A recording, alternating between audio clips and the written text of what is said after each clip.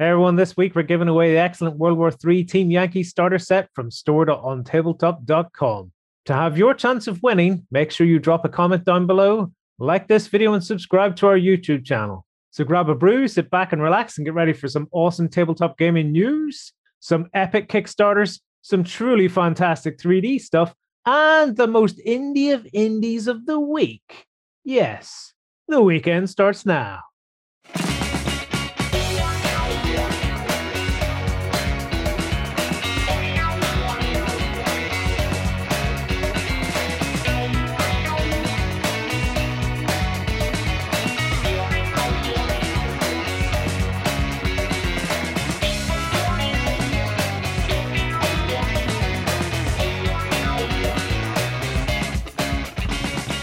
Hey everyone, welcome to another Weekender. I'm Lloyd, and this week I'm joined by Ben to my side somewhere. We've got Jerry down below, and we've got Free as well.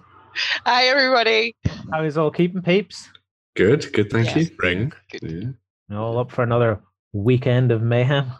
Exactly. I can't wait for the puns that are going to come out of this one. There seems to be more and more every week. So. I love Who it. knows? Who knows what'll come up? Who knows? I know. I am betting that Caesar will come out with a picture at some point with Lloyd with his mug just looking at He might not. He might not. Planted that seed. So it's a good prize this week, peeps. The Team Yankee starter set. That Very ties much in so. well with what's been going on recently with Team Yankee, doesn't it? Yeah. So we're doing some really good stuff over the last week. On Monday, we caught up and did our own series of videos where we're looking at the book for the new West Germans in Team Yankee World War III, and also we did a miniature chat as well where Justin and John, back by popular demand, went through the miniatures of the starter set and started tinkering around and thinking about army lists and all sorts of different things. This was all on the back of the live launch for the West Germans last weekend from the folks at Battlefront in a land down under, far away. But we followed up on the Monday and did some awesome videos as well. So if you're interested in learning more about the West Germans, we've got 2 bumper videos for you to go and check out there, which are very, very cool indeed. If you want to see the prime example of what your teacher always said in school, that you'll not always have a calculator and you need to add, then you can see that as well in one of the videos. Yes. Learning maths through the Learning medium of maths tanks. With John and Justin. Yeah. 12, 72, 12T, 9. What was the number again? Yeah. Speaking of cool things, we're going to have a cool week next week. We're going to have Stargrave Week here on Tabletop. We're going to be taking you through some Let's Plays. We've got interviews with the writer. McCullough, Yep. We've got unboxings and all sorts of stuff coming up. I think we've got a painting tutorial too. We do, So, yeah. Lots of things to look forward to. But we also have prizes. So we're going to be giving away one of each of the 3 new plastic box sets that came out for the game. So you've got your crew, your mercenaries, and your troopers. And as you can see here, wherever you decide to plonk a comment, or on all 3 perhaps as well if you wanted to, you may be in the chance of winning both one of the box sets and also a book at the same time. So you've got options for YouTube, on Tabletop, and also you've got another sort of stint at it with the Cult of Games membership as well, which is very awesome. Especially if you're looking to get into it, one of those box sets is enough to get you 2 crews. Pretty much. So you can just hammer straight in there with a friend. You don't need to get anything else. There's enough to be going on with. Which one's your favorite? Because we're giving away Mercenaries. I will stop you there now. Why? Mercenaries. Why the mercenaries? Because you can make a chimp with a gun. I knew it was that. I just wanted to confirm. I'm a simple man with simple tastes in life. I quite like the crew set. I think the crew set's pretty good, especially if you're going for something a little bit more Firefly-esque and that kind of thing. Mm-hmm. But all of the sets can be mixed matched with the stuff from Frostgrave and everything as well. So if you want to tinker around, you can definitely do that as well. Yeah, you do Space Cultist or pick up something weird and wacky like one of the Snake Men sets. Yeah. And have a whole the Ghost bunch Archipelago stuff. Yep, yeah. and then just have a whole bunch of that would be awesome. space oh my snakes. God. Yeah, it would. Yeah. The so snake. The Snake Men. The snake ship could be called the SS. Just there we go. Lots of S. Oh yeah. You're I mean, painting you a picture did, already.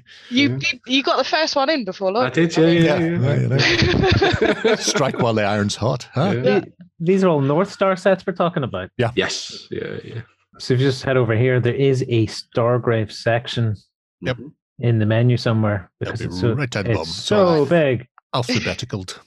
We've got Osprey there. Alphabetized. Oh, there, Stargrave. So you can get the box sets there, you can get the book there. You can also go over to Osprey's website to get the book. Mhm. But the other sets and stuff, like if you zero in on Frostgrave, like stuff there, you could mishmatch in with it as Yes. well. You have could space dogs if you want to go gnolls and that kind of thing as well. So, It's true. That's a good idea. It's a Space wonderful world. barbarians, you know? Especially yeah, because there are just stick space in front of everything. yeah, there are things you can stumble across when you're playing Stargrave, including primitives. yeah. So, having a few spear wielding aliens is handy to have anyway. That's it. And if you have no money at all, just go to the kitchen, grab some spuds, and stick them on the table, and you've got space spuds. Eh? Awesome stuff.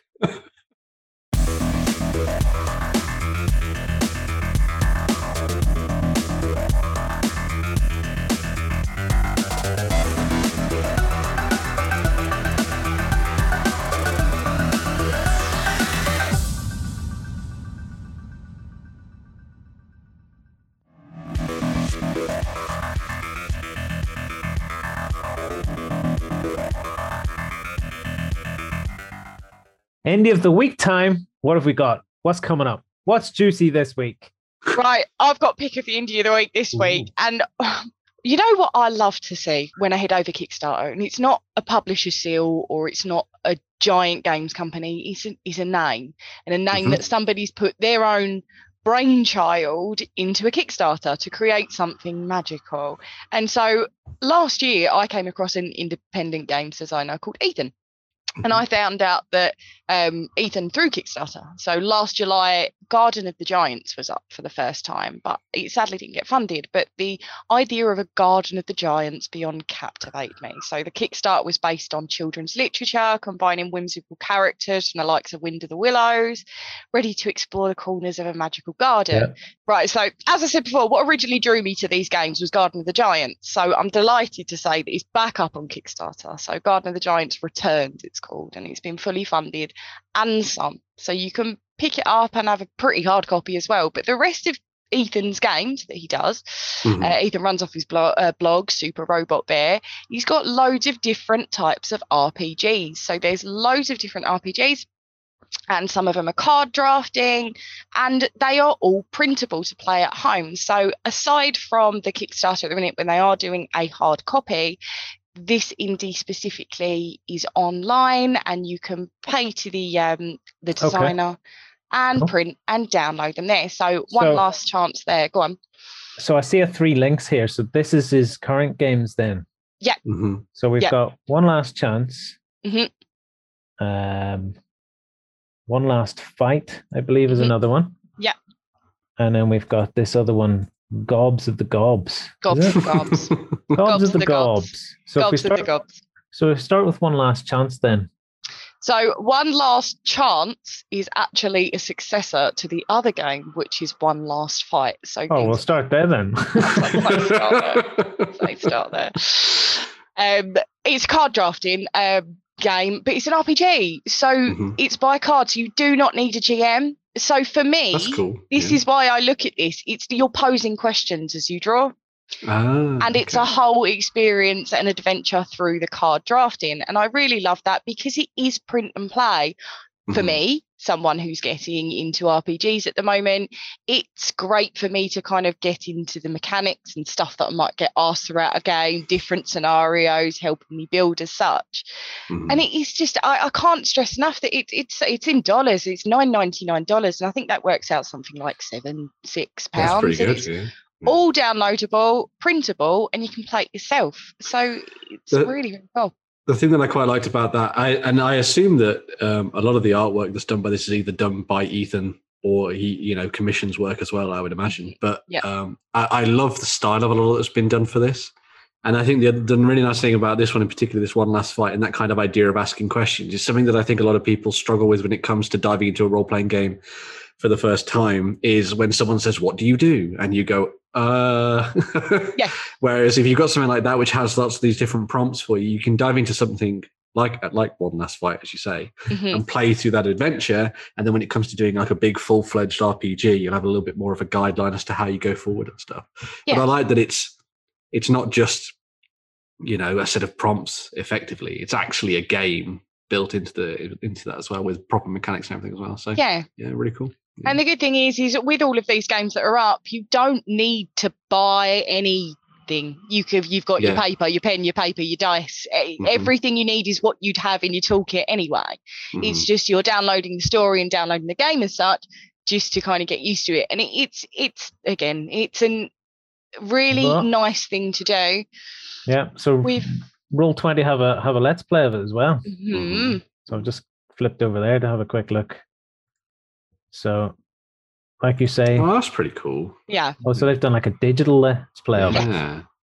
So each of the characters is represented by cards. Yeah. And then you've got the other thing, and then you've got the encounters that you go into on the way as well. That's really awesome. I really like that. Yeah. It's a really interesting one. And as I said, I've not seen anything like this before. And I really do appreciate when indie designers do release stuff to be printed at home, and it's not necessarily stuffed in this massive box and here you go, this is going on your shelf, this is the next biggest thing. This is something that you can play at home. But the One Last Chance is the successor to that, so it's similar in ways, but card drafting, more cards, and use of your dice as well. But the current campaign that's on at the minute, Garden of the Giants, has come back. So this, as I said, it looks absolutely beautiful. And I am beyond delighted that this has been funded. I am beyond delighted. As am I. I am quite liking the look of this for many reasons. It's the same. That's just the dude himself. Yes, I presume so. Interesting thing is, because I'm having a quick look through all of the games he does. Yeah. And very few of them seem to use the same system. So it's not just, I have come up with this system and I will now reuse the system. So his murder mystery adventure, Sleuths, is a D20 system. Yep. This, you can download I assume it's a beta version of the rules, but it seems fairly comprehensive anyway. And that uses the full set of RPG polyhedrals. The only thing they really have in common is the GM-less aspect of it. Yeah. Which is nice. Is great. Yeah. Absolutely. As you said, Jerry, each individual game is different. It's all focusing around RPG aspects and stepping into the role, but they're all different versions, and all fundamentally the fact that you can play them at home and download them. And as well, as I said, downloading as we speak. You are downloading the promo. There you go, 24 pages of RPG goodness. Yeah, so the illustrator is Ethan as well. Amazing. There you go. So that's good. Yeah. So he does all the work from start to finish, basically, at that point. That's really good. It's what I loved about this is that it's the creativity behind it is a one-man band. It's the guy that's taking this at home, putting it into Kickstarter, and I really do appreciate the creativity that's gone into it, the different game systems. Absolutely celebrate as an indie designer. Yeah. What's really Gobs of Gobs then? Gobs of Gobs. Have you found Gobs of Gobs yet, Lloyd? Oh yes. Oh, what do you think of the little goblins? Lovely. He's got one of those. Goblin isn't the goblin sweet. I think he's got one of them. Rosy, look at the goblin's feet behind him. Isn't that what he's got up in his video? There was a goblin behind him on the shelf. Yeah. We goblin. Yeah. But he's also, as I said, he's produced loads of other RPG games like Gobs of Gobs, where players just take the role of goblins within the goblin community. So the great thing is about these is you can download the rules, the scenarios, the character sheets. Everything is there when you do go to pay for them. And it's not a fixed price as well. If you do really enjoy the game, you can pay the price for it as well. And you can add a bit, £1, £2, just to support the designer as well. Are you planning on gobbling them up? Gobbling them up. No, but I do plan on visiting Garden of the Giants, though, without doubt. I really like these kind of smaller indie style RPGs because it does one of the things that I think maybe, well, I don't think we've lost, but I think has been sort of maybe diminished over the last couple of years, where we've effectively seen, and there's nothing essentially wrong with it, suppressed. Yeah, a lot of more bespoke systems have been kind of suppressed, as you say, by 5e dominating thing, and there's nothing wrong with 5th edition. It's a great system, it's fantastic to see it back, and it's been a resurgence of role-playing games. But I really like games especially role-playing games, where they have very bespoke mechanics that work for that game and that world and what you're trying to create. Yeah. So you've got that really awesome kind of, with One Last Fight, that almost sort of dungeon delving, pressing your luck with the card play and that kind of thing, and the card drafting, which I think sounds really good. Mm-hmm. And I love that it looks like Garden of the Giants has gone that sort of like really in depth to that kind of weird, whimsical thing as well, which is really nice. Yeah. And I also noticed that Ethan does community copies. Community copies, he does. Which are currently all claimed, but if people are interested in getting stuff and throw them a couple of extra dollars, it means then there's versions available for free for people who don't have the spare cash to chuck at them, which is always nice. Those sorts of people that need to use spuds to play Stargrave. That type of thing. Yeah. Get your spuds on the table. You're talking about like Charlotte sort of potatoes, the very small ones, or that's it. Big Maris Pipers, big Navin ones. You can have the big potatoes for the big beasties to fight at the end. You can show wounds by shaving bits off them as well. There you go. I quite like the fact that this is just that one-man band thing as well. Yes. I think that's really cool. We don't get enough of those. I think, a couple of months ago, I think it was, sort of March time, we got to see that massive, zine quest they did on Kickstarter, where loads of people banded together to create lots of individual sort of encounters and role-playing games that were all done in like 3 or 4 pages and stuff on the system.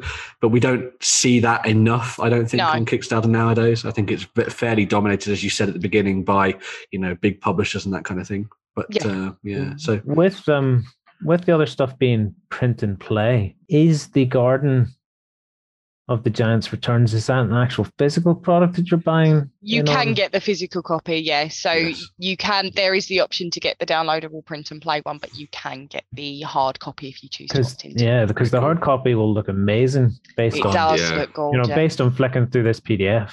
Mm-hmm. Like if the hard copy comes out looking like that, it looks like a one. I love the artwork. Yeah, it's really good layout as well. It is. Yeah. It is. Some things a lot of people mess up on when it comes to rule books and that kind of thing is layout, and having the right amount of text on pages and right, images, enough images is something that you need to pay attention to. Yeah, so. Especially in the wargaming sort of sector, they fall foul of, here is a big page of text and nothing else, or here's a big page of text and an image on another page. You can do fancy things when you kind of mix them both together. Cool. But no, very awesome. I really like that. So it's Ethan, Super Robot Bear. Very cool. Nice to have it. It's like a proper indie. Oh my god, like literally one person. I think they've also got a blog, Itch.io as well. I think that you can go and check out too. Whether on Itch.io, assuming that's how. Oh yes, because they're hosted on Itch.io and then they've got the blog as well. Yeah. So. And if you're across at the right hand side of the screen, there's a related games bit, and if you click on that, it will then bring up other people who are also on Itch.io. That's awesome. So do RPGs. Yeah. So you can go down the indie rabbit hole there. Perfect. So here's his WordPress site, and then here's this Itch.io thing coming up. Look, there's even a Viking styled 5th edition thing as well there.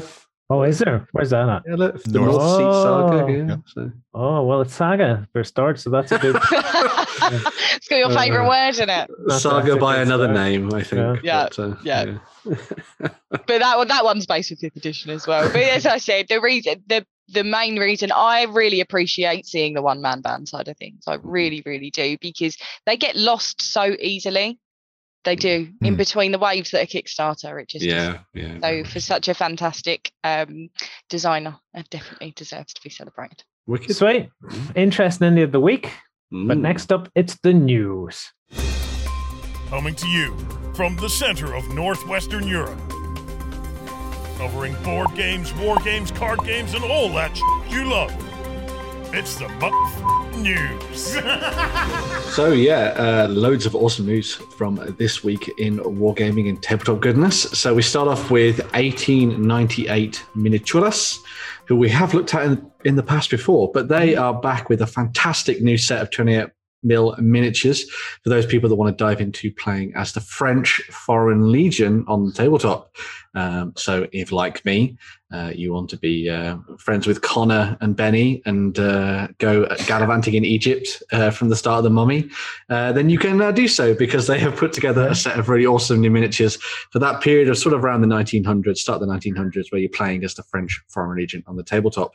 This is a very awesome new set from these guys, all metal miniatures, which is fantastic. Yep. You can get a selection of different packs. So you've got firing options, marching, skirmishing, and also patrolling troops as well. So however you want to set them up in your games, be them as part of a mass battle force or maybe as individual squads on the tabletop, you can definitely do so. Really fantastic sculpting, once again, from those folks over at 1898 Miniaturas. And loads of character baked into all of the miniatures that we're seeing here, which is very cool to see. Wonder what scale these are in terms of like how big or tall they are. Could you mix these in with the Les Grognard stuff from War Games? War Games Atlantic? War Games Atlantic. They won't be as chunky. Yeah. Because I do have a selection of their pike and shot figures, so they're about the same size as Footsore for scaling. So fairly robust at any rate. So so you can either get them, as I was saying, as part of these individual packs as you're seeing here. When you say fairly robust, kind of small, if you were thinking of doing like alternative 40k army type stuff, they're a bit small for that then. Yeah, they wouldn't work for that, but they'd be a nice metal suit for pretty much any of the historical ranges out there. This is my favorite set. Really love this one, the skirmishing one. Say skirmishing, very cool. Yeah. Excellent. You just need a bunch of Algerians. Yes. coming out of the desert on camels and horses and attacking. I really like the different. They don't seem like copies. There's loads of different poses. There's loads of different heads. There's loads of individual uniqueness about them. You can also get yourself a premium collection set, which comes with all of the miniatures that are available as of now, which is based on the Beau Geste books and TV series from back in the annals of history during the 1900s. You mean the period, not the TV series? Because I watched the TV series when I was a kid. That's pretty sweet. All of that for €47. Yeah, and you get that special character, special miniature as well, based on one of the brothers from the show. I would imagine, because I was doing a little bit of reading about it. It seems like a really awesome little book series, and I think it's like there's a film that's generally considered the best one is the 1930s version of it. I think it is. That's the Gary Cooper one. Yeah, because apparently the 1960s one changes loads and nobody liked it, whereas the 1930s one was a very cool. Trying to remember which one is Cooper. Cooper bridged that gap, so I can't imagine he would have been in the 60s one, mind you. But it's from a book series from the early 1900s, which is cool. So, late 1900s. But the TV series was particularly good. If anybody can find that, I think it was a BBC one. Memory serves. I used to watch it after Sherlock Holmes.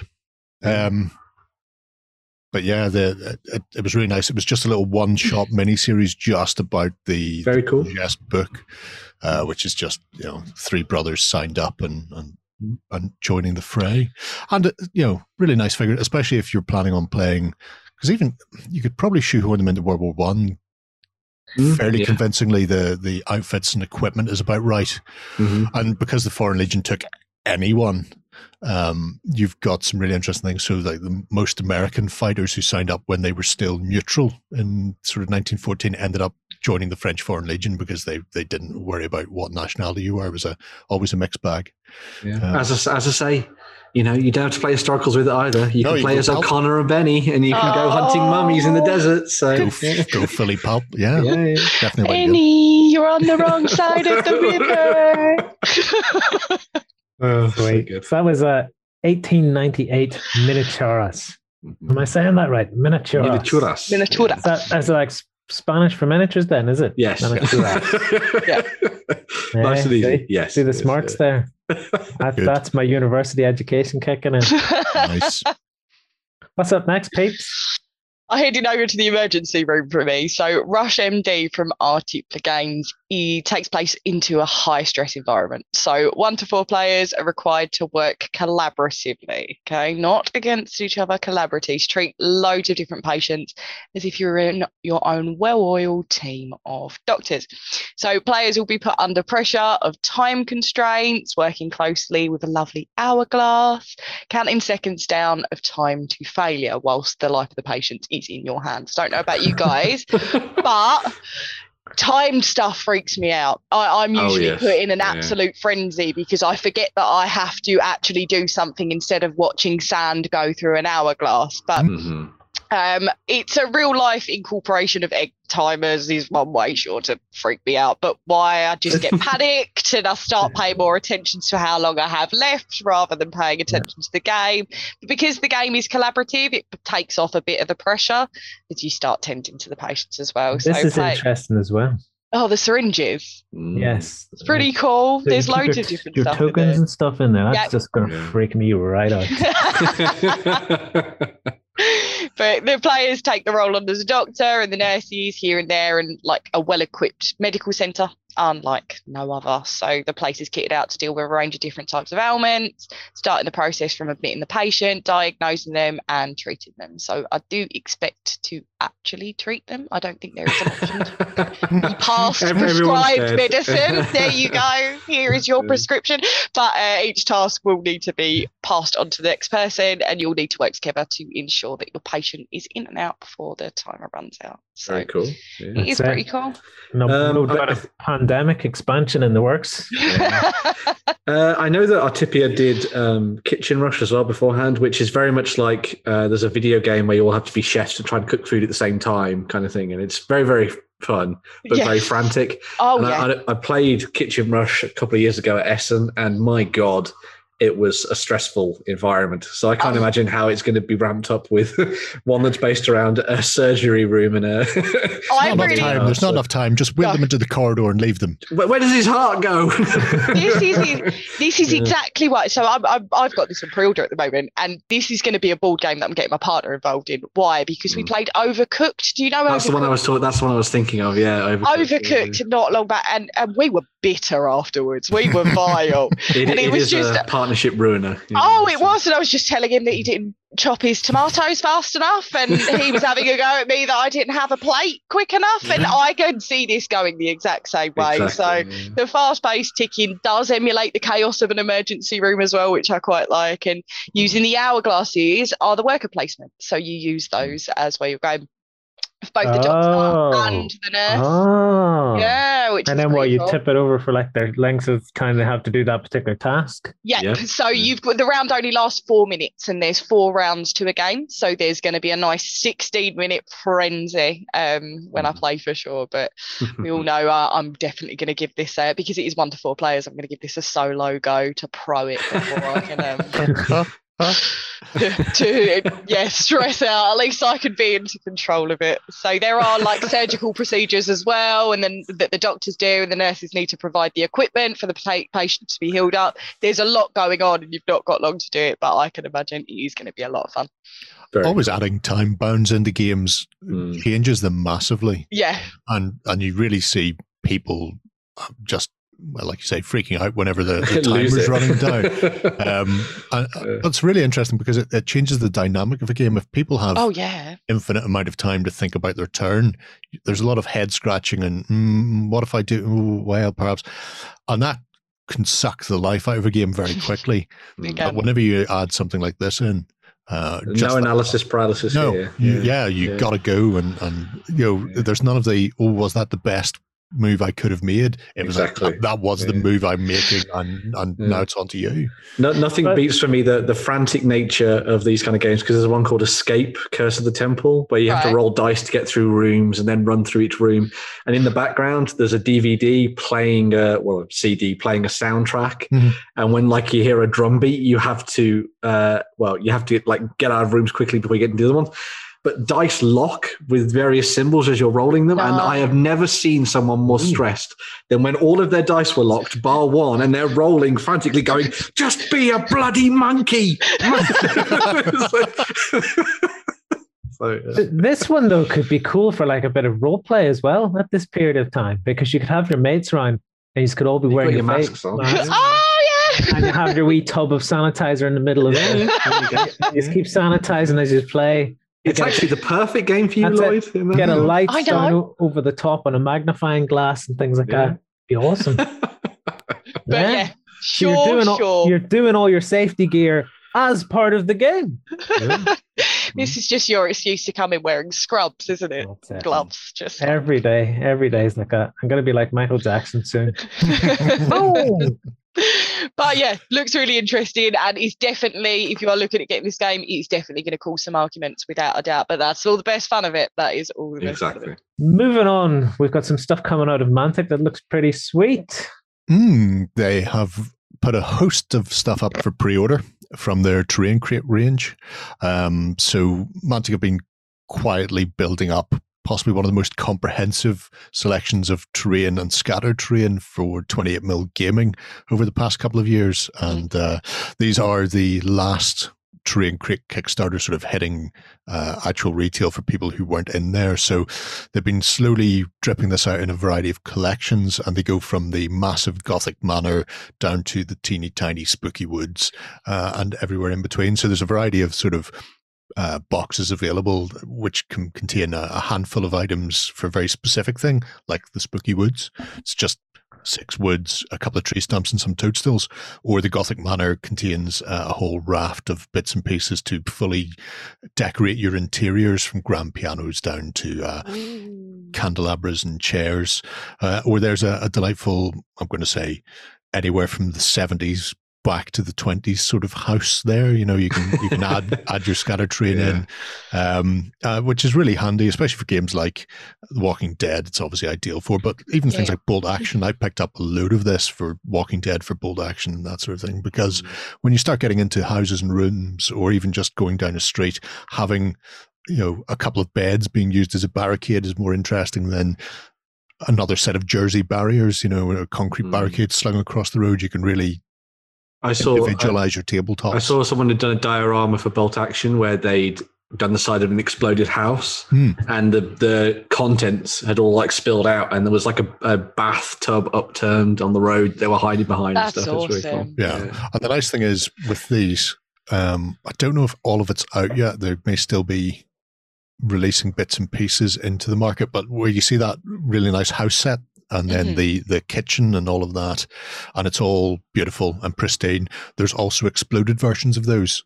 Awesome. So if you are playing World War II or moderns, whatever you happen to be playing about with, you can have the destroyed, damaged versions. You can have the sink is smashed in half with the other half lying at the base of the pedestal, and so you can have whatever you need, really cool. Whether you want to have the house fully furnished and beautiful, or whether you want to show that it's been through a devastating post-apocalypse.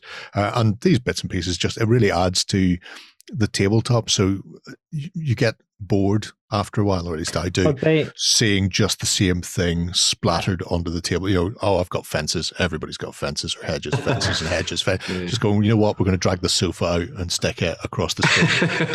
Bang a couple of wicker baskets there, and away you go.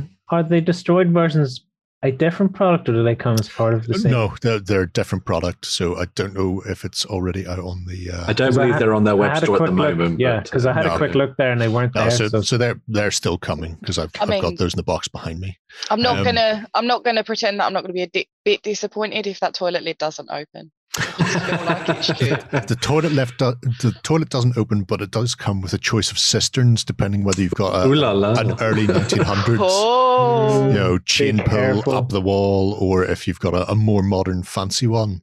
Be careful what you wish for, though, because you don't always want the toilet lid to open. No, that's true. Warren and me were in B&Q one day. It was a hardware store here in the UK. And we were looking at, I don't remember why, we were looking at toilets, trying to change toilets somewhere.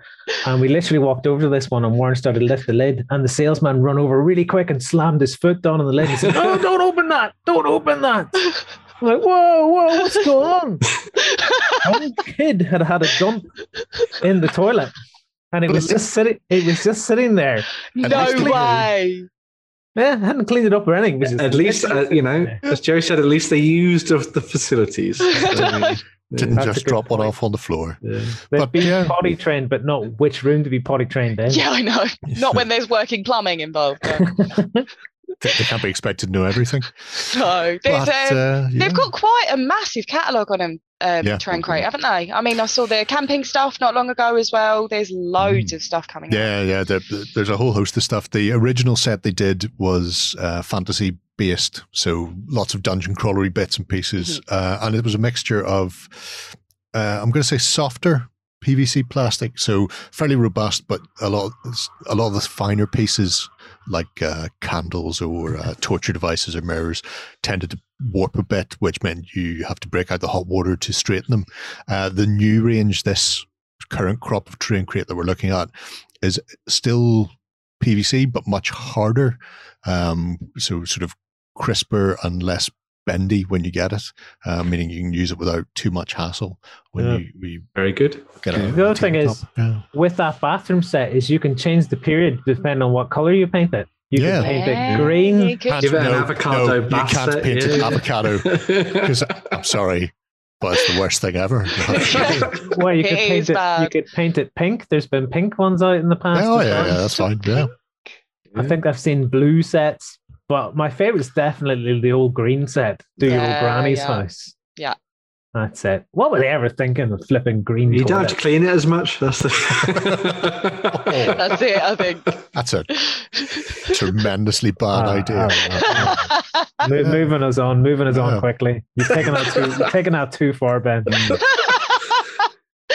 Oh, aside from dirty baths, I have really enjoyed looking at the new releases coming out on a weekly basis from TT Combat. So last Friday, along with some brand new terrain kits, we saw some new battle cruisers coming from Drop Fleet Commander, and they've been on pre-order all week and they're ready to be released today. So there are 4 new battle cruisers coming from TT Combat today. So you've got the Senator battle cruiser, and you can build them in 2 different ways. You can build it as the Senator or the, I want to say, Trimvia class. The Hematite, the Trimvia. Is this the 2 versions of it here then? Yes. So if you go onto the TT Combat website, and you can see them next to each other. I've added it in there. There you go. Yeah, There we'll go you with go. Triumvir, I suppose, like triumvirate. Triumvia. Yeah, Triumvia. And that contains BH. Which is it? Which one do you want me to click? Oh, any at all. Go on the Senator. I like the Senator. The Senator ones are really nice. So that includes a resistance battle cruiser. So you can build that over as this. There you go. Oh, Perfect. I see. As someone pointed out, the Resistance sure have managed to get a bit of a glow up from their. Yeah, they've got new sculpts. Yeah, from their existing range of ramshackle vehicles on the planet surface. But you know, the storyline has moved on. The timeline has moved on. They've managed to reclaim all these ships from the different shipyards and stuff and bring them back together, which is really cool. Yep. Those are some stonking ships. I almost I want know, to they're put together stunning. my fleet. They are absolutely stunning. That's what's blowing my mind about Drop Fleet Commander. And their diversity of releases are so different, because you see so many different kind of vehicle games as such, and they all look fundamentally the same vehicle but slightly different. You can really see the factions between each individual one here, and not just the build, but the different build itself. They look like 2 different ships. It's not just a random little gun put on. It's 2 very much so different ships. Yeah. The silhouette completely changes whenever they go into the second version, It's very or the cool. second form, I suppose. You can tell that they're still, obviously I think Dave's still working in the background on this and stuff for TT Combat, but you can tell that he's still got his creative edge on, because when you look at all the stuff for the fluff on these, there's normally like a couple of different paragraphs of text of how exactly this fits into the world and how it works, which is very, very Dave. So it's pretty sweet, because that's not much of a change, but putting on the 2 different sides it's does enough to change that profile tweak it. quite a Definitely. lot. Yeah, exactly. But these resin PHR is things- still amazing. Yeah, these are resin. Yeah. Yeah, but Yeah. All the big ships resin, all the littler ships plastic. that is the way So, of yeah. it. But yeah, you've got the Pompeius battle cruiser, the Shadow battle cruiser, that contains the Scourge battle cruiser as well, but as part of either a Shadow or Umber class. Sorry, my voice is going. And the final one that is out this week is the Rome battle cruiser, and that one is actually my favourite. the Rome Battlecruiser, and it includes, if you scroll down a little bit, Lloyd, the Rome Battlecruiser. I think that is incredible. Cool. It is very, very cool. So that includes one UCM Battlecruiser, and it's able to be built as a Rome or Venice class. That's awesome. Two different ones there. But they are very unique, aren't they? Yeah. I love that the UCM ships go very much for that kind of look of the Marines and stuff in Halo, where the ship is effectively just a big gun. Yeah, it does, doesn't it? Because that would basically be an assault rifle for any alien race in like 32 mil or something. But I don't think I own a battlecruiser. Have you seen Shiny Object? Note the word there, yet. Yeah, because I have battlecruisers for the Scourge and for the post-humanity fleet. Mm-hmm. But I don't think I've got one for UCM. Next up. Yeah. Not next up. I'm doing it now. Well, when he goes and does a pre-order, there we go. It's next in the news. How the game is played. That is how the game is played. Yep. So next up, we're heading over to the folks from Osprey Games, who have done some fantastic work in the board and card game sector. But one of the card games that I am particularly interested in coming up very, very soon at the end of May is Imperium, which comes with two versions of it. So there's Classics and there's also Legends. So Classics contains the races of the Carthaginians, the Celts, the Greeks, the Macedonians, or Macedonians, however you want to say it, Macedamian-donians, Persians, Romans, Scythians, and Vikings. What are you going to say there, Lloyd? Oh, never mind. Okay. The moment has passed. Okay. I was going to drop a joke, but the moment's passed then. You keep too late. I blasted past your joke because... It's too late for the big Machians. It's all gone. It's too late. God. And then Legends comes with the Arthurians, the Utopians, and the Atlanteans, which are your more fantastical mythological races. But you've also then got the Egyptians, Morians, the Minoans, the Olmec, and the Chin as well. Now, it should be noted out, that seems like a lot of factions. That's because every single one of these plays very differently from the others and has their own asymmetrical play style. And you know how much I like asymmetrical gameplay. Mwah. Fantastic. Classics is kind of like your standard set that you can pick up. Both of them play off the same rule set, but Legends includes a few more extra sort of like complicated mechanics here and there for each of the individual factions. So maybe start with Classics and then graduate up to Legends if you really like it. As I say, there's 8 factions per set anyway. So as it stands, there's a lot of replayability within these sets regardless when you sit down to play with 2 to 4 players. Gameplay is based around the idea of sort of deck building and empire building. So if you're familiar with games like Seven Wonders or Dominion and games of that ilk, you're playing in sort of a similar vein to that. So you have your own deck of cards for your individual civilizations, and then there'll be a deck of cards in the center of the table. And as you grow your empire and leave from sort of barbarism through to building empires and that kind of thing, you'll be adding them into your tableau of cards, which will get you points throughout the games. As I say, one of the big things about this is that kind of asymmetrical element to the gameplay. And I love that each of them is going to play very differently. It also means that when you sit down to play the game with your friends, I really like the idea that you could either play it in a couple of different ways. So you could either be like, man, I really love playing as the Celts. I'm always going to play as the Celts. Or you could be like, we're going to mix these up and we're going to deal them out to each person individual on the table. And then you'll get to play with whatever you get. So maybe this time you get Scythians, maybe this time you get Romans, etc. Which I think is going to be very, very cool for replay value. It may look slightly daunting. As I watched the John Gets Games sort of playthrough and tutorial that we've got on the link there as well. And I was kind of scratching my head for a little bit to begin with, but I'm fairly sure it's going to be one of those games where once I get it down on the table myself and I've watched through that video maybe another time, when I'm not doing something else, when I should be working. If you scroll down. Oh, okay. Here we go. Let's bring this up. So John Gets Games is very, very good, but I was watching this video while I was meant to be working. So that's probably why I didn't fully take in what was happening with this. But yeah, this is a very comprehensive run through of the game. It sort of takes you through the first few initial turns as well. So make sure to go and check this out. And it's definitely going to be one of those that I think is going to be a hit with a lot of people. It features that amazing artwork by, as the moniker is, the Miko, as a fantastic artist who has worked for a range of different companies over the last couple of years, done some really nice sort of unique artwork for this that adorns every single one of the cards and each of the different factions as well. I'm really looking forward to this. My friend has already been talking about it non-stop for 2 weeks. So I'm probably going to get a chance to play it myself very, very soon, as we are now able to go and sit around tables and play board games together, which has been very fun.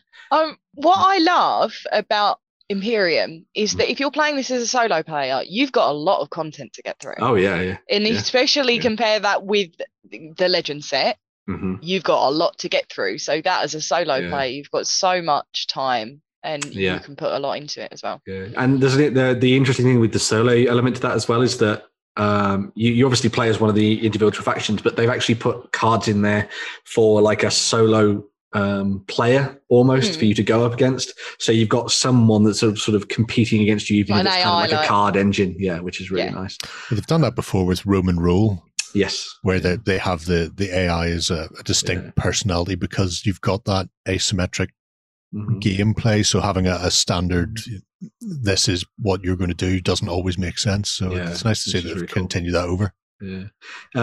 But as I say, going to be out very, very soon, end of the month. You'll be able to pick up both classics and legends. I'm really liking the look of this. Looks like it's going to be a big, meaty card game to dive into, full of amazing artwork, cool mechanics, and that kind of thing as well. It's going to continue the trend of Osprey Games making amazing board and card games. They've done it before in the past with London, one of my favorites, High Society as well, also very good. So and of course the Undaunted series as well. So check that out at John Gets Games on YouTube. Definitely go and check it out. Yeah, I'm sure there's going to be a watch it play tutorial in the future as well. So keep an eye out for that too. Yeah. Moving on, peeps. Onwards and upwards. Or in this case, onwards and forward in time, away from the ancients and into the 1600s. Explore the new world. Well, conquer the new world. Conquer the new world. We have bang sticks. we know when the sky will darken, for God is angry. War Games Atlantic have been showing off the first painted models for the Conquistador set. That's about to go into tooling. So if people have ever wanted to have massively expanded pants like that of Blackadder, then they can now do this on the tabletop with a whole range of Spaniards. I dream of expanded pants. Expanded pants are great. If you want to go full Lord Flashheart, then this is woof. Yeah. Very good. So the set, we haven't been told the exact breakdown of what's going to be in the set yet. It will be multi-part plastic, as is always the case, with enough stuff in there to allow you to make a range of pike, sword, greatsword, muskets, sword and shield. So, you've got various combinations to make tercios. If you want to go that way, if you want to do New World Conquests, they're also working on the Aztec set. In fact, I think the Aztec set is possibly already in tooling, so these may come out. Coming up quite soon. Together. But if you want to play stuff that's not in the New World, these will work equally well for Tudor England. So Henry VIII and Elizabeth. You can play the Elizabethan Wars in Ireland. You break out the Dark Age Irish set that they do, would be very good for that. For your Cairns, you just need some gallow glass then with massive Dane axes to smash their heads in. Or you can do Border Reavers if you want to take things up to Scotland around the marches and do the Scots against the English fighting there. These would also be very, very good for that. You might find a few bits and pieces of kit maybe slightly more Spanish based, but the majority of the arms and armament and clothing is equally good for both in and around that. And it's just it's a terrific looking set, and really weird that I say really weird. It's not, because this seems to be the way War Games Atlantic go. They pick a section of time and space that hasn't been really covered, and then make some really terrific plastic box sets. And again, instead of recovering, we're not getting another set of Swiss pikemen for the umpteenth time. They've gone, no, what if we do conquistadors instead? You're going, yes. Why has nobody done this before? Exactly. So it's really, really great to see that. I think they're for a company that only founded 3 years ago. Something crazy like that. They've just hit their 20th box set released, and they've got I think a dozen due this year. They are hammering them out across a whole range. And I think they're getting out their Romans and more of their sci-fi in the next 2 weeks, I think. Late Roman, so Romano-British / Byzantium infantry will be coming out, and the female version of the Eisenkern are coming. So they used to be, I think they were Panzerjägers when they were first done by Mark Mondragon. So they're also working on a set of, weirdly enough, Landsknecht ogres as well. So they did an online vote for people to submit ideas for what they want to see as an upcoming kit out. So they've obviously got their list of stuff they are working on, and they went, what do you want us to make next? And it could have been anything fantasy, sci-fi, or historical. And then they hope to get some sort of suggestions. They ended up with, I think, over 1,600 individual unique suggestions. I feel totally let down. I thought, did I not tell everyone at home to help me out here and go alternative crude? Did I not say that on the show? You did. You did. Yeah. No, what they have said, because the lucky winner, he went for his Landsknecht ogres and is getting them, which is very good, because I have a couple of those from other companies already. So it'd be nice to increase my amount of ogre. Yeah. Some people were going off on one because, mine didn't even make it to the list. I suggested blah, blah, blah. And you didn't even put it on the list. Now, what they came back and said was the reason it's not on the list is we're already making that. It's in development. And therefore, there's no point in getting people to vote on things. Yeah. So potentially your bird alien crit things may already be Who knows? Yeah. Who knows? I imagine they're not, mind you, because hard you, son. But it's another fantastic box set from as we were saying before the show, we were saying that these would be fantastic for those who were looking to maybe dive back into the old world and do some kind of like Dogs of War, Empire style stuff as well. Yeah, so if you don't want to pay £12 per figure for Palazzo's Lost Legion, then you can certainly do that. Yeah. No worries about having to hoke around on eBay anymore. So. Yeah. I think they'd make cracking fantasy armies. Yeah. Yeah. So they'd be good for Kings of War as well. Yep. Oh, great. Yeah. Empire's Man. Yeah. And then I was thinking, based on some of the helmet choices, that are in here, if you're going down the fantasy route, I wonder what these are like in terms of size compared to the North Warriors then from Fireforge. Try and round these out with maybe some kit bash, introduce like some alternatives and things just to match that up a wee bit. Possibly a little smaller, but if you give me a second. Yeah, I think the ones from Fireforge are a bit more, I guess you'd say heroic would be the... Because this particular set is a lot more heroic in proportions than their historical stuff that comes out of Fireforge. These guys are chunky.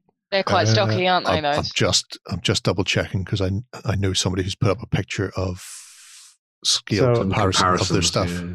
They have a few boxes on here of them, but I was just wondering, I wonder if you could mix and match some of that just to get some more gauge of it, some more individuality on it. Because like they've got because I'm awfully tempted by this range, and I'm kind of thinking, ooh, a mash of the two. Yeah, might give me a really cool army. I will say they will be slightly smaller, but there's no reason why you couldn't, because it's not so massively differently scaled. But it's also a fantasy army, so even if you could just do head swaps or arm swaps or something like that, perhaps just to mix them up a wee bit, just to make your life complicated. The nice thing is, if you're picking up any of those plastic kits, there are always more than enough bits. I think normally you're looking at like 12 to 13 heads for 5 bodies, 6 bodies kind of thing for War Games Atlantic. So you will have plenty of spares.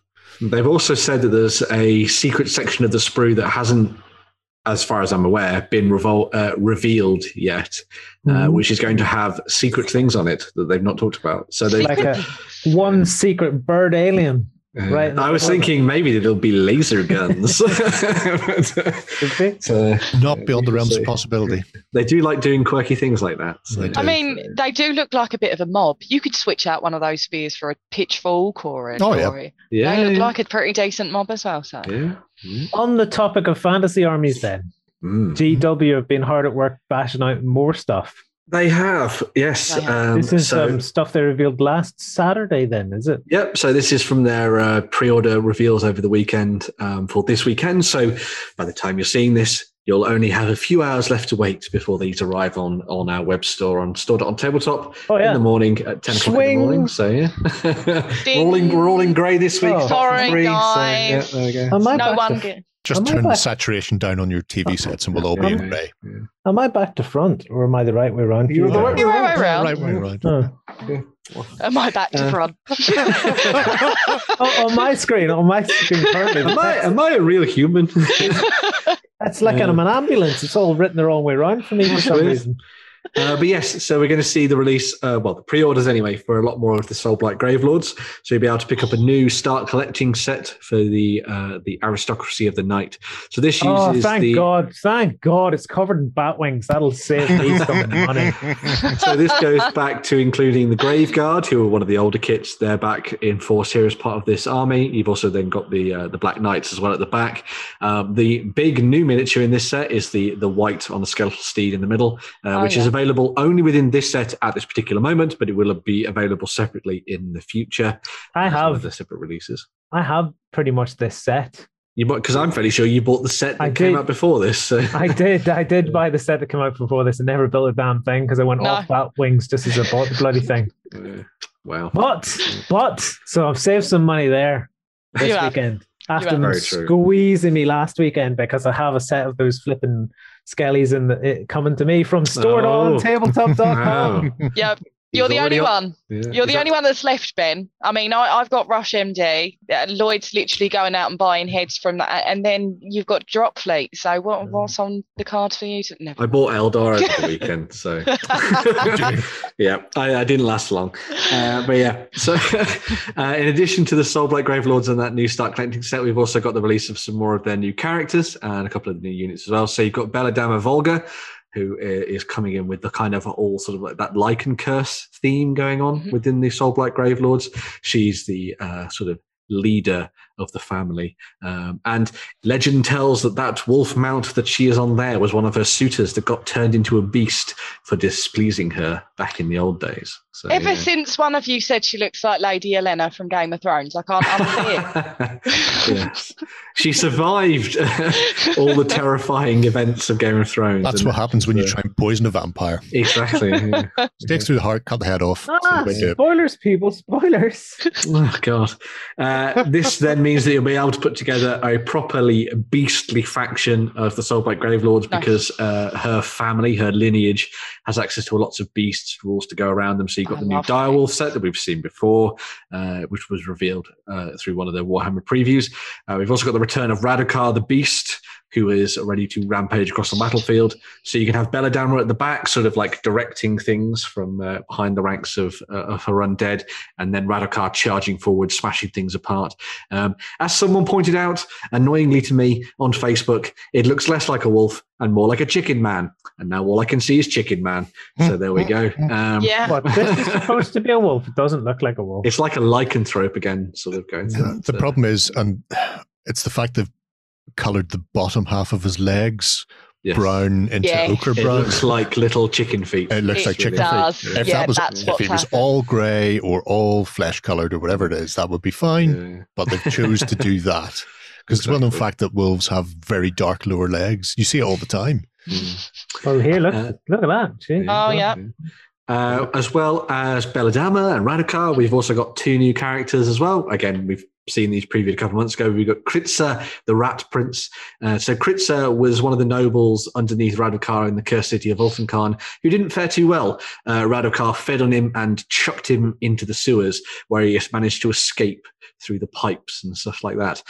He then managed to subsist down in the darkness on rats and other foul creatures, and has now found his way back to the surface as a vampire once more. And as you might imagine, he may have got some powers from his. Well, he seems to have got some money because he's got very swanky, very swanky clothes for a guy who's just crawled out of a sewer. When you're a when you suddenly realise you're one of the undying vampire lords of the night, I'm fairly sure you can basically ask for money. I like the fact that he's still got his half waders on, though. Exactly. He's ready Yeah, he's been pushing a bunch of those big fat balls around there. So yeah, he can draw on the power of rats and turn into a swarm, so he can vanish throughout the battlefield and appear somewhere else, which is really awesome. That's cool. Love the kind of theme to that. Then you've also got Lady Annika, the Thirsting Blade, who is another one of their cool characters. She, as you can see very much here, has sort of lent into her bestial side, and she can draw on that kind of power of the bats and sort of sucking vitality from people, because her weapon, as you might have imagined from my moniker, the Thirsting Blade, will draw the vitae from her enemies and into her own body, so that she can use it to carry on fighting as long as there are things around to kill. So a very interesting looking bestial lord there for you to throw into the mix of things. I just can't help but think how fabulous she is, because I can just see her hand as a hand fan. That's what I was thinking the same thing. Yeah. Absolutely fabulous. I wasn't thinking that. I was thinking she'd be good Olympic swimmer. There you go. That too. Yeah. Aerodynamic. Yeah. Really long and slender with flippers. Yeah. You could do with handing that sword over to somebody to get those divots ground out. Yeah. Although we see that with a lot of the miniatures from this collection, which is very strange. But apart from Kritzo, who managed to fan himself a proper sword. Well, yeah, because he's swanky. You find that when you're Lord of the Rat people. Exactly. Yeah. Just ask Corey Feldman. Yeah. You've also got a couple of re-releases. So you may have thought that Curse City was dead and gone, but no, the miniatures still exist. And Games Workshop are able to re-release Radukar the Wolf separately, and also Radukar's Court as individual buys. These will not be unstored on Tabletop, unfortunately, because you can only direct order them from Games Workshop. But if you are so inclined to pick up the villains, then you can definitely do so. When you say individual buys, do you mean each model on their own, or what do you mean by that? So you'll be able to buy Radukar by himself, as you saw above, and then Radukar's Court, which is that set as you see there. So, all right, so I can't just buy that dude in the middle then? You can't buy Halgrim. I mean, I have Halgrim, but you're not having him. But yes, you'll be able to buy Radukar. I'm sure you could find him if you looked on eBay, but yeah. I'll give you a Victor Kruger if you want. Yeah, there you go. Oh, man. Richter Kruger is one of the coolest models ever made. From Richter Kruger's Cursed Company. That was an amazing set. I bet you have 60 of them. And I've got, that's brilliant. I've got two Krugers. You've got skeletons and Lloyd doesn't know about it. Has he got any bat wings on? No, he doesn't. He's dressed in Gothic German. Yeah. And all his skeletons aren't just like humans. There's dwarves and orcs. What's this guy called? Richter Kruger. Richter Kruger. You're not going to be able to spell it. CHRICH? If you put in the Cursed Company Warhammer, just put in the Cursed Company. You'll find it that way. Yeah, the Lizardmen, Skaven, Dwarf, Goblin, High Elf, and Orc. Yeah, you're right. I couldn't spell it. Cursed the Cursed Company. Yeah. Cursed Company Warhammer, and you'll find it. So, yeah. But no, really awesome to see these coming back, and I love that they're going down the route of creating lots of different vampire bloodlines again. They kind of seem to have sort of left behind the look of the Strigoi and that kind of thing, although I guess you could say that they've been melded into the Flesh Eater Courts. One point on the Flesh Eater Courts, a lot of people are talking about the fact that Bretonnians have gone missing from Age of Sigmar. No, they haven't. The Flesh Eater Courts are the Bretonnians, if you read their lore. It's very interesting. They are all ghouls that think they are noble knights and ladies and damsels. When in actual fact, they're cannibals that are chewing on the bones of their prey. So that explains the swanky clothes. That does explain. He stole that off of your man he just killed, and then that's why it was battled to the death in the sewers with the rats. Yeah. Exactly. Outrageous. I've given up. Found the Cursed Company? I can't find any decent pictures of them. They're all tiny. Well, they are very old. I've got a White Dwarf with them in somewhere, but yeah. So yeah, that's all of the new Undead releases for the Soulblight Gravelords this week. That will give you another head start for those people that want to dive in and play as this new Death faction. From all reports, the battle time is pretty good. So if you're more competitively inclined, you've got some really awesome things to play around with there. On the 40k side of things in the grimdark future, oh boy, looks like Games Workshop are basically releasing everything that they forgot to release over the last couple of months. So we have some new stuff on the way for the Adeptus Mechanicus. They are getting themselves a new codex. So the Adeptus Mechanicus will have a new codex. We'll have all of the new units that have been unveiled over the past few months, as well as some new bits and pieces here and there, including stratagems and lore and ways to build your armies and theme them in different ways. Really nice new artwork on the front of that. I think it's really cool, really ties into that kind of grim feel of the Adeptus Mechanicus. I love all the gribbly bits and the tentacles and all sorts of things flashing around there. Very, very nice indeed. This all comes in support of a new miniature for the Skitarii Marshal and also a new combat patrol set as well. So the Skitarii Marshal is your slightly more, as you might have imagined, martial character for you to include in your forces. So if you didn't want to go with one of the Magos, then you can go with one of these instead. They have been tweaked and tuned so they are great battlefield commanders. You've also got the new combat patrol, as I was saying, which is a entry point into the game and the world. So these combat patrol sets have been designed so that they can effectively be played straight out of the box. Comes with the HQ choice, as well as some troops and some elites and that kind of thing. There's also that big, huge, heavy I think it's a Dune Walker, I think it's called, which is included in this set. So if you wanted to play around with the game, with the Adeptus Mechanicus straight away in the game, then you'll be able to pick this up and do so, which is very cool. You also might remember Pariah Nexus. That kill team set has now been split up into individual components. So you'll be able to buy the captain with mastercrafted heavy bolt rifle. Oh, what a title. So he's now out in his new Gravis armor as well, as you can see there. I think it's called Gravis armor. Justin can correct me somewhere in the comments. It's a Space Marine in cool, fancy new armor. There you go. I genuinely look at Games Workshop releases and see how many skulls I can spot on things. Oh, yeah. You can do skull bingo. That's skull it's bingo. Like a drinking game. Yeah. If you drink it out of a skull, you get extra points. You've also got the new set of heavy intercessors as well. So a lot of people were lamenting the fact that they could only get the heavy intercessors through Pariah Nexus. Well, don't worry, you can now buy them separately alongside their slightly bigger heavy weapons. I quite like the look of this kind of like up armored Space Marine. I particularly love the guy with the big badass heavy bolter in the well at the back. Looks very, very cool indeed. Nice armor. It's armor on top of armor with a guy inside. So Games Workshop are sticking with that for the moment, which is kind of cool. As someone said, when the new Eldar releases are going to come out, we're going to have an Eldar within an Eldar within an Eldar, and it'll be like a Russian doll of Craftworld-ness. So there we go. This is what would happen if Pimp My Ride met Games Workshop. Exactly. An Eldar and an Eldar. We've also got a couple of new releases for the Necrons as well. When I say new releases, these are the ones, again, that were available as part of Pariah Nexus. You'll be able to pick up the Necron Chronomancer, which is a very cool-looking miniature. And also, the long-awaited Flayed ones have returned. They are no longer in Finecast. So you'll be able to pick up the Flayed ones individually as plastic models. Still think they look as creepy and weird as they ever did, and I absolutely love them. I'm sure there'll be absolutely no use in the game, but they look great, which is really cool. I still like my own storyline for the Flayed ones. Go on. Yeah. Which is, the way Terminator, they put a skin around a machine to infiltrate.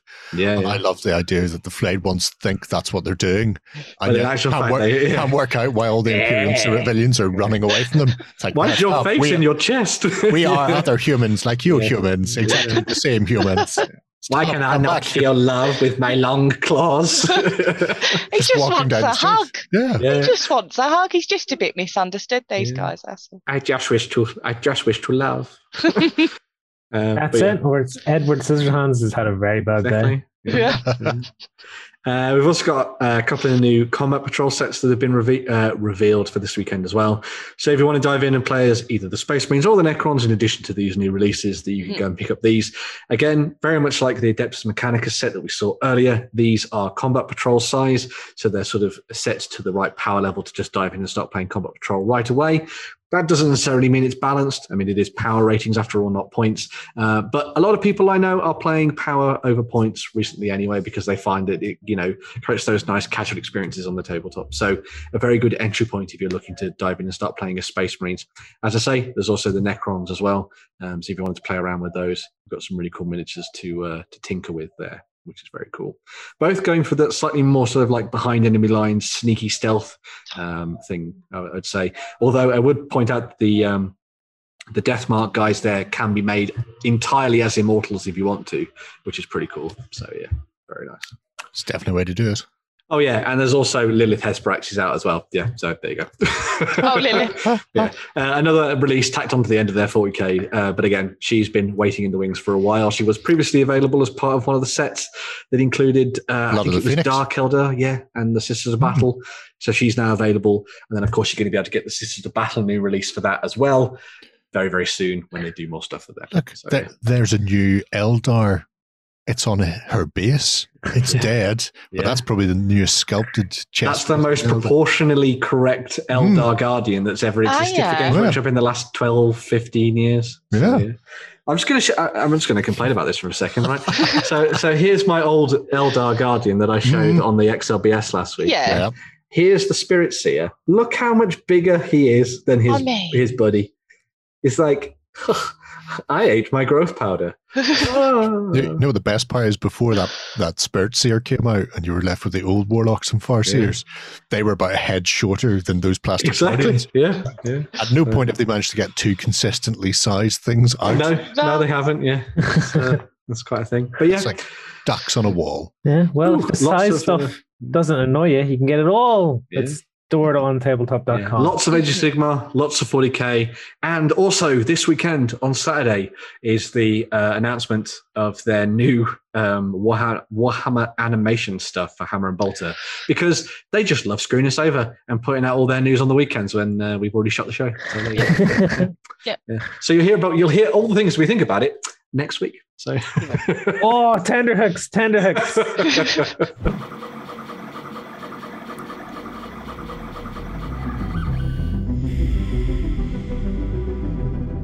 So 3D time, people. What have we picked out this week? What juicy 3D stuff have we got to be looking at? Always with the juicy. So this week we are looking at a relatively new Patreon and collection of 3D printed miniatures from Gloomy Kid Minis, which I thought was a very fun little name. So this is a collection that's available over on My Mini Factory and also starting up on Patreon as well, where you'll be able to pick up a whole bunch of fascinating new miniatures for you to print off at home. Ooh. They're also doing licenses so that you can print them for, the likes of Etsy and that kind of thing as well, which is really nice. Mm-hmm. But the main focus of these is that they're creating a bunch of miniatures that are more or less themed by the idea of sort of D&D and the monsters that you may encounter on your journeys. As you see, they've got two different collections that are sort of set up. So there's a Dark Sun one, which would be very familiar to those people that maybe have dived into D&D and played through that campaign setting in its myriad iterations.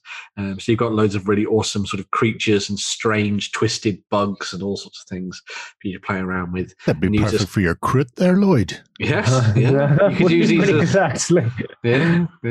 Just put a normal Crute Warrior on the back of that and your sword. That's it. Yeah.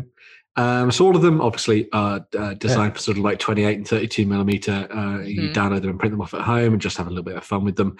And what I think is quite nice, as you can see what we've seen here, you've got some of them that are kind of like rideable beasts, and then you've got ones without the attached saddles and that kind of thing as well, which is nice because it means that you can sort of play around with the idea of using them as wilderness encounters or maybe as encounters against full groups of NPCs as well that are hunting you down, like guards of desert outposts in the wasteland and that kind of thing as well, which is really nice.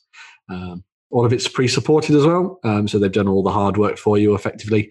Just going to make sure you got enough materials and you put everything into your 3D printer right as you're doing all the cutting and stuff, and out it comes. So it's as easy as that, says the man who's never 3D printed anything in his life. But yeah, there's a really nice little selection of different things. And this is savage halflings. Yeah, I love them. They're great. So obviously Dark Sun's quite a savage setting in of itself in D&D. So obviously that leans itself towards slightly twisted and strange individuals. So you've got things like the Silt Horrors you can see there, and those savage halflings as we were looking at before. So you've got a really nice collection of fascinating and unique miniatures that will be a little bit different from everything else that your friends might have sitting around the table as you're playing D&D. Feed me, Seymour. I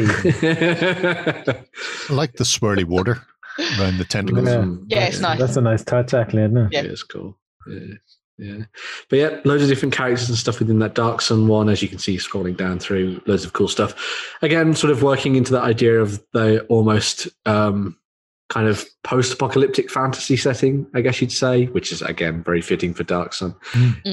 But some really nice little miniatures in here that'll be something alternative for you to put on the tabletop. I would quite like the idea of taking models like these, and even if you don't use them as their specific miniatures within a game like D&D, you could use them as alternative versions of familiar monsters.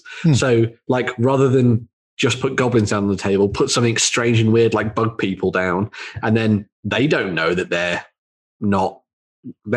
goblins, kind of thing. The players. So you can really play around with it and have a lot of fun with the mechanics and stuff, and sort of play around with ideas of what creatures are like in D&D. Because I think one of the things that really hits a lot of people when it comes to fighting different monsters in Dungeons and Dragons is that you're like, oh, it's an ogre. Because I've fought ogres in 4 editions of D&D, I know how an ogre fights, kind of thing. And you can't always put that to the back of your mind when it comes to diving into a combat. And so having weird and strange miniatures like these, and then either adding them to a template of an existing creature or doing something yourself and making something new, means that you've got lots of scope to put together interesting challenges for your D&D parties and stuff, which is cool. Obviously, you could also use these as the core of your army if you wanted to as well. I'm really digging this. Vespers, yes. Lloyd is just a Tau at heart. Isn't he? Moo, moo, moo. Yeah. That'd be pretty cool. And I love this thing here. Where's he go? This jobby here. I'm thinking he just reminds me of some sort of creature from maybe Starship Troopers or something like that. Just looks like he's saying excellent, does it? Yeah. And you know what? And this just goes to show just how specious people are. He is just the tavern keeper of the desert. Oh, yeah. Well, there he is, just cleaning a pint glass. That's what he's doing in his hand. But people come in, see him, think it's a monster. He gets attacked all the time. It's very aggravating. It doesn't help that he makes his beer out of his own bodily fluids, but other than that, Each to your own. That looks like Rhyhorn. Pokemon down there. It does look like Rhyhorn, the Pokemon. Yeah, it does. Where? That's the top of Bulbasaur. Down the bottom. Yeah. Who? Where? On the right-hand side. There you go. Keep going right, all the way to the end. The Bazrag Boneclaw. That's the There you go. Yeah. So Bazrag. Pokemon. Yeah. Very cool. Very cool, though. Paint him up in pretty colours. That's just the one collection. Well, where is he? In the collection. I didn't see that. Very kind of John Cartery as well, which is quite nice. Oh, yeah. Yeah. But yeah, very cool. So yeah, on top of that, of course, we've also got the other collection that you can see over on the My Mini Factory, which is Nagas and Murlocs. So for those who are fans of World of Warcraft, I really hope that was all cut out by our mics and our audio gates. No, I hope that's all so yeah, if you want to play around as Murlocs and stuff and fab. dive into games, then you can do that as well. Again, would be very, very good as Kuatoa if you want to use them in D&D. Obviously, the Naga is also good for Yuan Ti. Sorry, but no, I have coffee. I'm fine, thanks, Ben. God. But you can also use them as the basis of your army in a fantasy game as well, which is. And the Murlocs, obviously, being tiny, annoying gits who tend to swarm, are perfect to drop in place of things like kobolds or goblins, exactly. And people won't expect to see them, coming out of a lake in the middle of the night when they're camped. And it's the kind of thing where you get the inspiration from the miniatures, and then you just add like one rule onto a unit or like a monster type, and they change completely. So make them amphibian, so they can breathe underwater and that kind of thing. Give them like a slippery skin or something, so they can slip out of combat and stuff. Poison. Yeah, give them a wah wah rule where they can all work together. Yeah. So, yeah. I just love how some of the shields were turtle shells as well. Yeah, I thought that was a really nice touch. Cool. Shield toads. Yep. But yeah, really nice stuff. As I say, I think Gloomy Kid minis is sort of more or less starting out when it comes to sort of 3D printing and Patreon and stuff like that. Obviously, as you've seen, there's a fairly large extent of miniatures within the My Mini Factory page as it is, but nowhere near as much as others. But that doesn't mean that they're not fun to go and pick up and play around with. I mean, Hippokin. Who wouldn't want to mess around with Hippokin? We saw Elephant Warriors last week. Why not Hippo Warriors this week? Oh, he's got a sword pistol. What pistol sword? And hippos are the most dangerous of mammals. Oh, look certainly at him in Africa they are, yeah. Look at him in the little vest. Yeah. Oh my God. The cannon on his shoulder. Oh, no, yeah. Use these as alternative troll bloods in your hordes, maybe. There you go. They're great. Got your brigadier generals and stuff. But yeah, so as well as the My Mini Factories, you can see here, there's also a Patreon page if you want to go over and delve into that. I believe they've done a sort of welcome pack for this, which will allow you to pick up a whole bunch of miniatures just for getting involved and signing up for the first time. But then, as is the case with plenty of these Patreon pages, that was a lot of P's, that was a lot of plosives. You've got lots of input from the community, sort of taking things forward and discussing what's going to be coming up next. You'll also get a package of STL files every month, which will allow you to download stuff and add them into your games. So if you're someone who is deep into D&D and that kind of thing right now, these are pretty damn good for He's like a rock steady type dude there. Yeah, he is, yeah. Yes, yeah. You just need a bebop. You need a bebop. Yeah. Oh, he lacks definition. He's been action man. Stairs mound. Look at that. That's cool. That's very cool. Yeah. So remember to have a look around, not just in the 2 collections, but actually just scroll on down, because there's loads of stuff that hasn't been in. Loads of stuff that hasn't been put in collections. That's cool. Yeah. Just being that it's just one massive eyeball. Yeah. That's the Nothic for you. Yeah. There was one of those in the initial starter set for D&D 5th edition. Was included as an enemy to face. Spoilers for the early edition. Having flashbacks to Azul Nerub. He clearly loves. There's a quip. Yeah, clearly loves his Warcraft. Yes. Yeah, definitely. Yeah. Sort of influence from Get it down and punch it up. Man, every week it's becoming harder and harder to resist the whole 3D printing side of things. Just go and open a cupboard and look at everything I have unpainted already, and go, that's fine. And we also have the benefit of Justin, who do have a team, Justin. So that is true. You can just make him print it all for you, Lloyd. So yeah. I'm surprised you've not been asking Warren to print all the Star Wars things for you, because he's been going wild with all that recently. That's never going to happen. It'd be in one ear and out the other. Print stuff for Lloyd or print stuff for myself. Selective hearing. Print stuff for myself. And then I would feel guilty if he did print it, because it would just go over there onto the pile of shame. Yeah. That's Pillar of Pride. That's it. Pillar of Pride. Where my box of Games Workshop stuff is going this weekend as soon as it arrives. It's going one of these tubs, never to be seen again. I don't know why I bought it. They suckered me in again. Can't believe it. At stored-on-tabletop.com just got suckered in. Can't believe it. Did you win one of our prizes? Find out on our prize claim center over at ontabletop.com.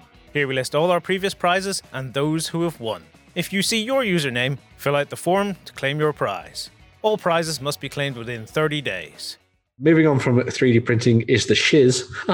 We also have some awesome Kickstarters to check out, starting with one from Free Company, which is Eldfall Chronicles, which we've been taking a little bit of a closer look at, Jerry, I believe. Yeah, it's a fascinating little setup they've got going. It's a fantasy skirmish game for multiple players. But the interesting thing behind it for me is it very much feels like a Fantasy Infinity, where whenever you activate somebody, you've always got to be aware of where other things are on the table, because they can react to your activation. And so you get this really in-depth gameplay. It's D20 based, and currently they have sort of 4 factions that they're working towards with the funding. Each faction will contain 3 miniatures, but you're playing low model count games, sort of 3 to 5 miniatures per side, which means that you can really get in depth with the rules and how gameplay actually affects things. So you've got a lot of sort of status effects, like being able to crouch and creep up and stealth behind people, which is fascinating. One of the nice things they've done when they've been sort of generating the game itself is they have really nice stat cards that compile everything together, because I know one of the problems whenever you've got a very intricate skirmish system like this, with layers of rules and abilities is that it can result in a lot of book flicking. But they've got these really nice character cards that have all of the stats down one side and then have the weapons attached to it. And so where it says, a weapon's power is equal to your toughness, then you just look to the right of the card and see the toughness. Or if you're looking for the number of strikes, some weapons will be based on a set number of strikes, so a set number of attacks per turn. Other ones will be based on the stamina of the wielder. And again, if it says stamina, you just look. If it says strike 2, then you just know you've got 2 dice. So it means you're not having a ton of additional rules scattered throughout various places. It's all there for you already. And the 4 factions that they've built up are, I suppose, very anime-esque is probably the best way to look at them. Because you've got the Sand Kingdom, the Coalition. There's one of the Kickstarter exclusives, I believe she is, for this. We might have some minis that could possibly cut in here, some painted ones that might be arriving. I'm saying might because I'm not sure if they'll be in the edit, but if you're seeing them, they're in the edit. So hopefully we'll be seeing the Hellion League and the Empire of Soga winging the way to us. But as you can see, the core basis of the game is this fantasy world that they've developed, and there are 2 ways to play it. So you can play a standard player versus player game. You get your faction, I have my faction, and we go off against each other. But then there's also a solo or co-op story-driven sort of player versus environment game, which is, at the moment, they've only a couple of test scenarios done for it, but the plan is to expand this into like a narrative campaign, so every game will then impact the next game depending on how well you get in or out of these various things as you go along. And you can see like the Colossus is a massive figure. In fact, I think Angel Heraldez has just posted the painted Colossus on his Facebook page this week, and it's amazing looking. So the monsters are coming soon. So far, we've only really seen the renders, except the Angel Colossus, but the actual core infantry figures that they have are great. And things like the Earth Elemental is a big beastie that can come and club your face in, but the Golem could be a little beastie, but also one of the caster abilities is to summon, so you can summon imps, creatures, summon gargoyles, summon golems to come and fight with you. So even though you're playing like a 3 to 5 troop or warband game, you could end up with an additional figure. You can Pokemon it up. You can bring extra stuff with you if you're lucky, if you get the cast off at the start of the game and bring it with you that way. It's really fascinating to see this sort of game develop. They've a really active Discord community, and that's great. The beta rules are up and available for people to get in and have a look and tinker around with and see if they can break them so they can be fixed before they actually get around to printing, because that's always important when people get a beta rule set, is to give constructive feedback, not just the I don't like ... but go, this we found is overpowered, or this clashes with this, because there are interesting mechanics within the game, like stratagems. So you have a strategy phase at the start where your leader can do certain things, and it depends on the build up and makeup of your troop, which can be one of these 4 factions or mercenaries. And the mercenaries don't get the strategy interactions that the actual faction members will get. So you can bring a mercenary who's a bit tougher or a bit better, but the offset of that is they won't get whatever the troops' abilities are every turn, because they're not one of that faction. They've just been brought along. And I like how they're doing the campaign. I mean, they haven't funded yet, but they're very close. But there's still got weeks to go. Yeah. But they have this nice mix of stretch goals being social media driven type things, and also monetary ones that they would normally have. So the one where one of the Empire of Soga characters, if they hit 2,000 likes on face page, and they're about 1,700-ish at the moment, then that will be unlocked as a mercenary then. That's cool. So some of the things are just ways to open up and expand the makeup of your warbands, so you're not just as restricted by factions, and it gives a bit more build to the initial sort of games as well. You've paused, Lloyd, for a snigger? No. I'm just enjoying this artwork because it looks It looks weird, this particular bit of artwork. Uh-huh. Yeah. It looks like the Task Mage Explorer is going into battle with a baby bump. just here, I'm not. It does, yeah. I can't unsee that. Just whatever way that's. Yeah. Just whatever way that's come out. No. You do you. The thing that was really, see, it's a thigh down here. It is a thigh. Yeah. Yeah. The thing that I was really impressed with this in particular, after looking through this and sort of in the run up to it over the last couple of months, has been kind of the depth of, and the process that they've gone into for the game. Like, it's been definitely one of those ones where, as you say, I mean, they've worked on the beta rules, but they have lots of people playtesting this all the time. That's I think that's very important for a game which is going to have those kind of very unique interactions between a small group of individuals. Yeah. It's not like you're, putting, masses of units against another where, handles of things are going off the board.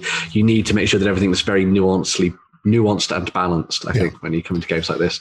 And also, like, they've done lots of work on the lore and the background to make sure everything feels nice and asymmetrical and different and unique as well. So if you are interested in this and you're over on Tabletop at the moment, you can check out their Game Hub, or we've got a couple of articles that they put together about kind of like the core gameplay mechanics and the different factions as well. And then, of course, you can come and check out the Kickstarter as well. Yeah, no, it's definitely worth having a look at. I want to say Beer und Pretzels. Beer and Pretzels. YouTube channel has done a couple of quick Let's Plays for the PvP and PvE version. So you can, they're like 15, 20 minutes long. So you can see kind of how the mechanics work. So it's a D20 based system. So there's a lot of flexibility in there, but I like it. I like what they're doing. And here is a link to the rules. So you know the rules. You can check out all their social profiles and everything as well. If you click that, you will come on over here and you can actually get a gander at what's going on. Ooh. It's really nice artwork as well. It is beautiful. Yeah. I mean, it's certainly a labor of love for them. That's not something that's been sort of quickly thrashed together. What I like size the fact that, did you say this were, Jerry? I think they're aiming for 35 mil. There you go. There's the page. Perfect time. Oh, brilliant. So it's very heroically proportioned, we shall say. So bear that in mind. Yeah, so I think anybody who's currently playing anything vaguely Games Workshop-ish will be of the similar size, that sort of size. But these are, from what I've seen of the renders and the miniatures people have been showing off, they're a bit sleeker. They may be the same height, but they don't have huge ham hands and massive heads. So they look like humans. Again, going for that kind of more anime manga vibe, which is cool. So some interesting bits and pieces. So what were you going to say? Sorry. It's a well-rounded out Kickstarter. Oh yeah, very much so. Nice minis, good layouts to the rules. Even though, like, this is just the betas and cracking artwork to go along with it. Amazing. And there's thing because it is a skirmish base. You have that. I know not everybody likes it in RPGs, but encumbrance. So you can't just go, I'm going to put all of the equipment on this person. This person can't move.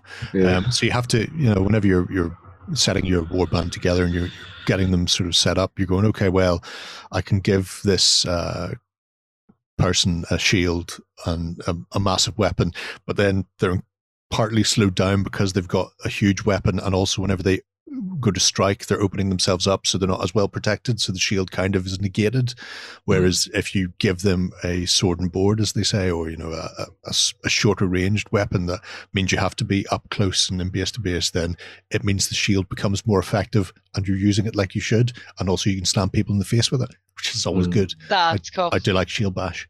Yeah, I think they were saying that they'd done a lot of work to make it feel like it actually was like a clash of arms between two individuals, where it's like a back and forth and that kind of thing, which is nice. So. Yeah, I mean, there's some really, really interesting little mechanics and sort of combinations in there as well. So you've got that whole sort of synergy basis of your warband, where you can break it to go for somebody who's bigger and going to do more damage, but you lose the synergies then of having like a pure faction would bring you. And just because you can get in and attack 15 times in a turn with your swashbuckling blade master, you may discover that you're only ever going to wound on a 1. a T20, but because they're not designed to take on massive armored targets, so you have to consider what you're going to be up against as well. I have to look more into the PvE side because it is like an AI mechanic. That's right. I haven't dove into that as much yet, but certainly the PvP side seems to be nailed on fairly well at the moment. So yeah. See, that's what I'm quite intrigued by, that side of things, because it seems like literally, as Lloyd was saying about it's all coming together and being fully rounded. The lore and backstory in this seems to be quite implemented into all the factions, and that's fantastic. And hearing more about the PvE side of things, it's definitely. There's one that, to give you a very rough idea, because like I say, I haven't really got into the PvE side yet, but in Stargrave/Frostgrave, if a wandering monster can't see anybody, if nobody's in the line of sight, then they'll go randomly.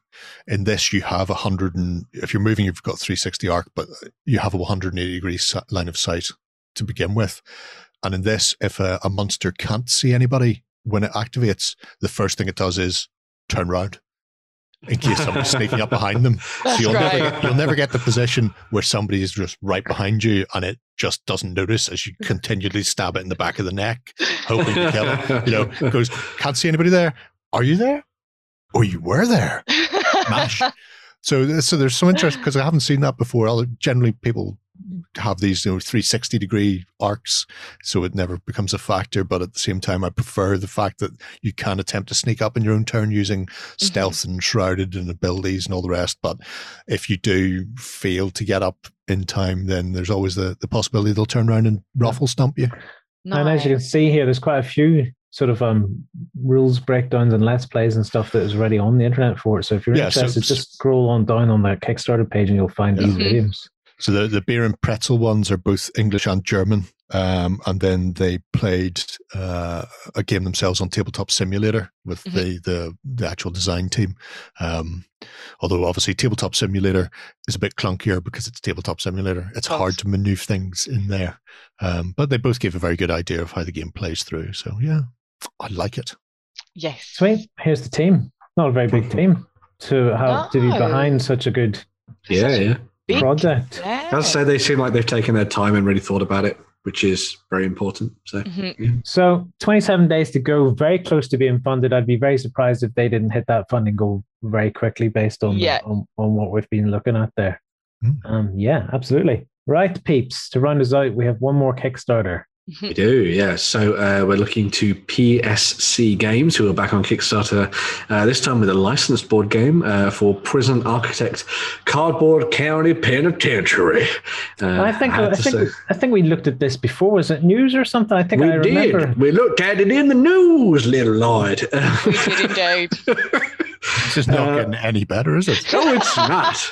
But in this game, you're going to play as no, I'm going to stop it now. Okay. Right. So you play as a warden who is looking to set up the best prison in Cardboard County. Oh, it was a warden impression. Oh. Yeah. I was being a crazy American warden.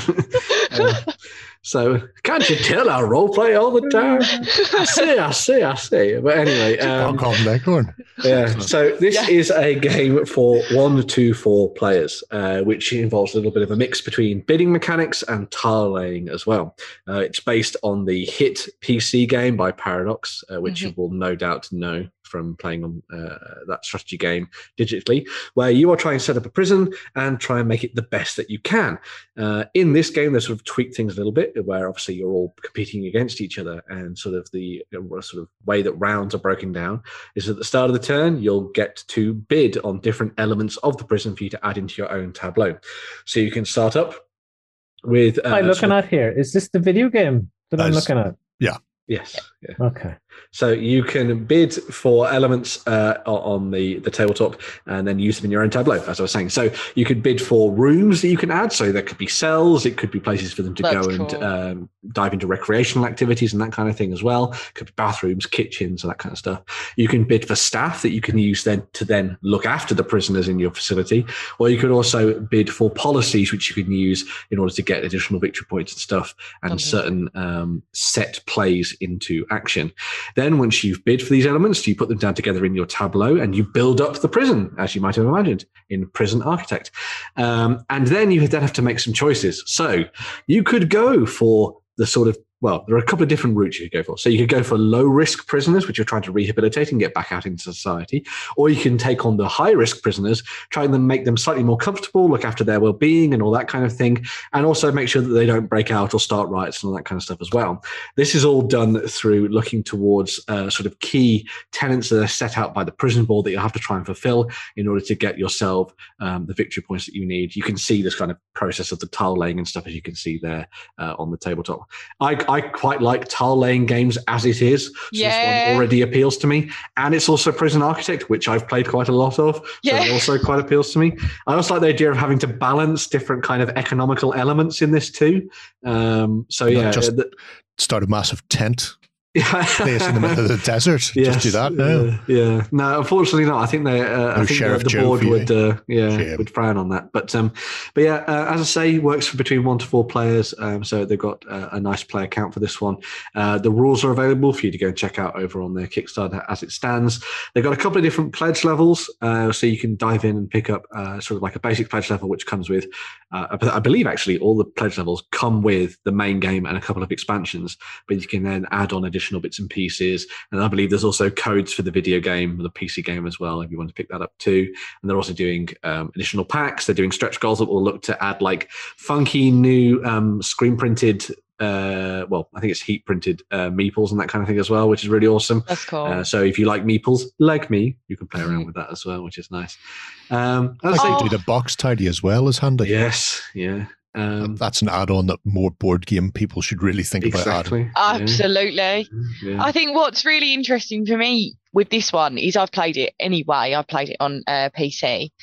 And I'm really seeing this being translated over to a board game. It's fundamentally the same game, but it's not, if that makes sense.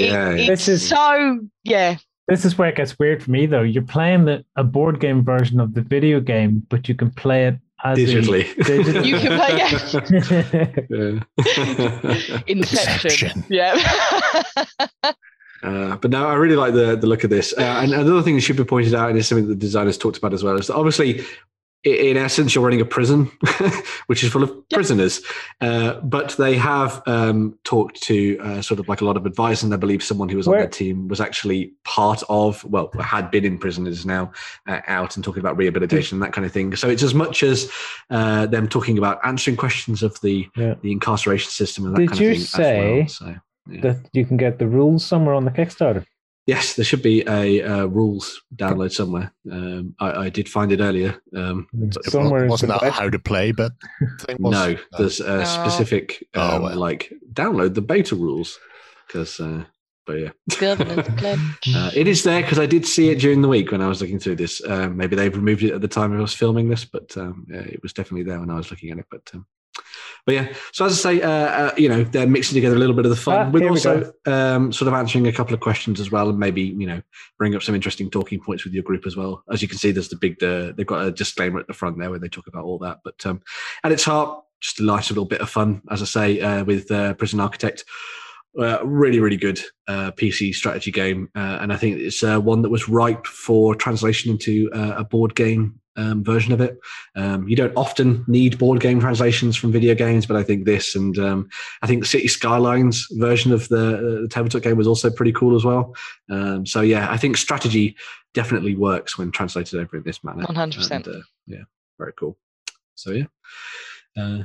Go and check that out if you want. I think there's about 17 days left from the time of you seeing this. So, yeah. Just keep screaming, this isn't Norway, and pack more people in.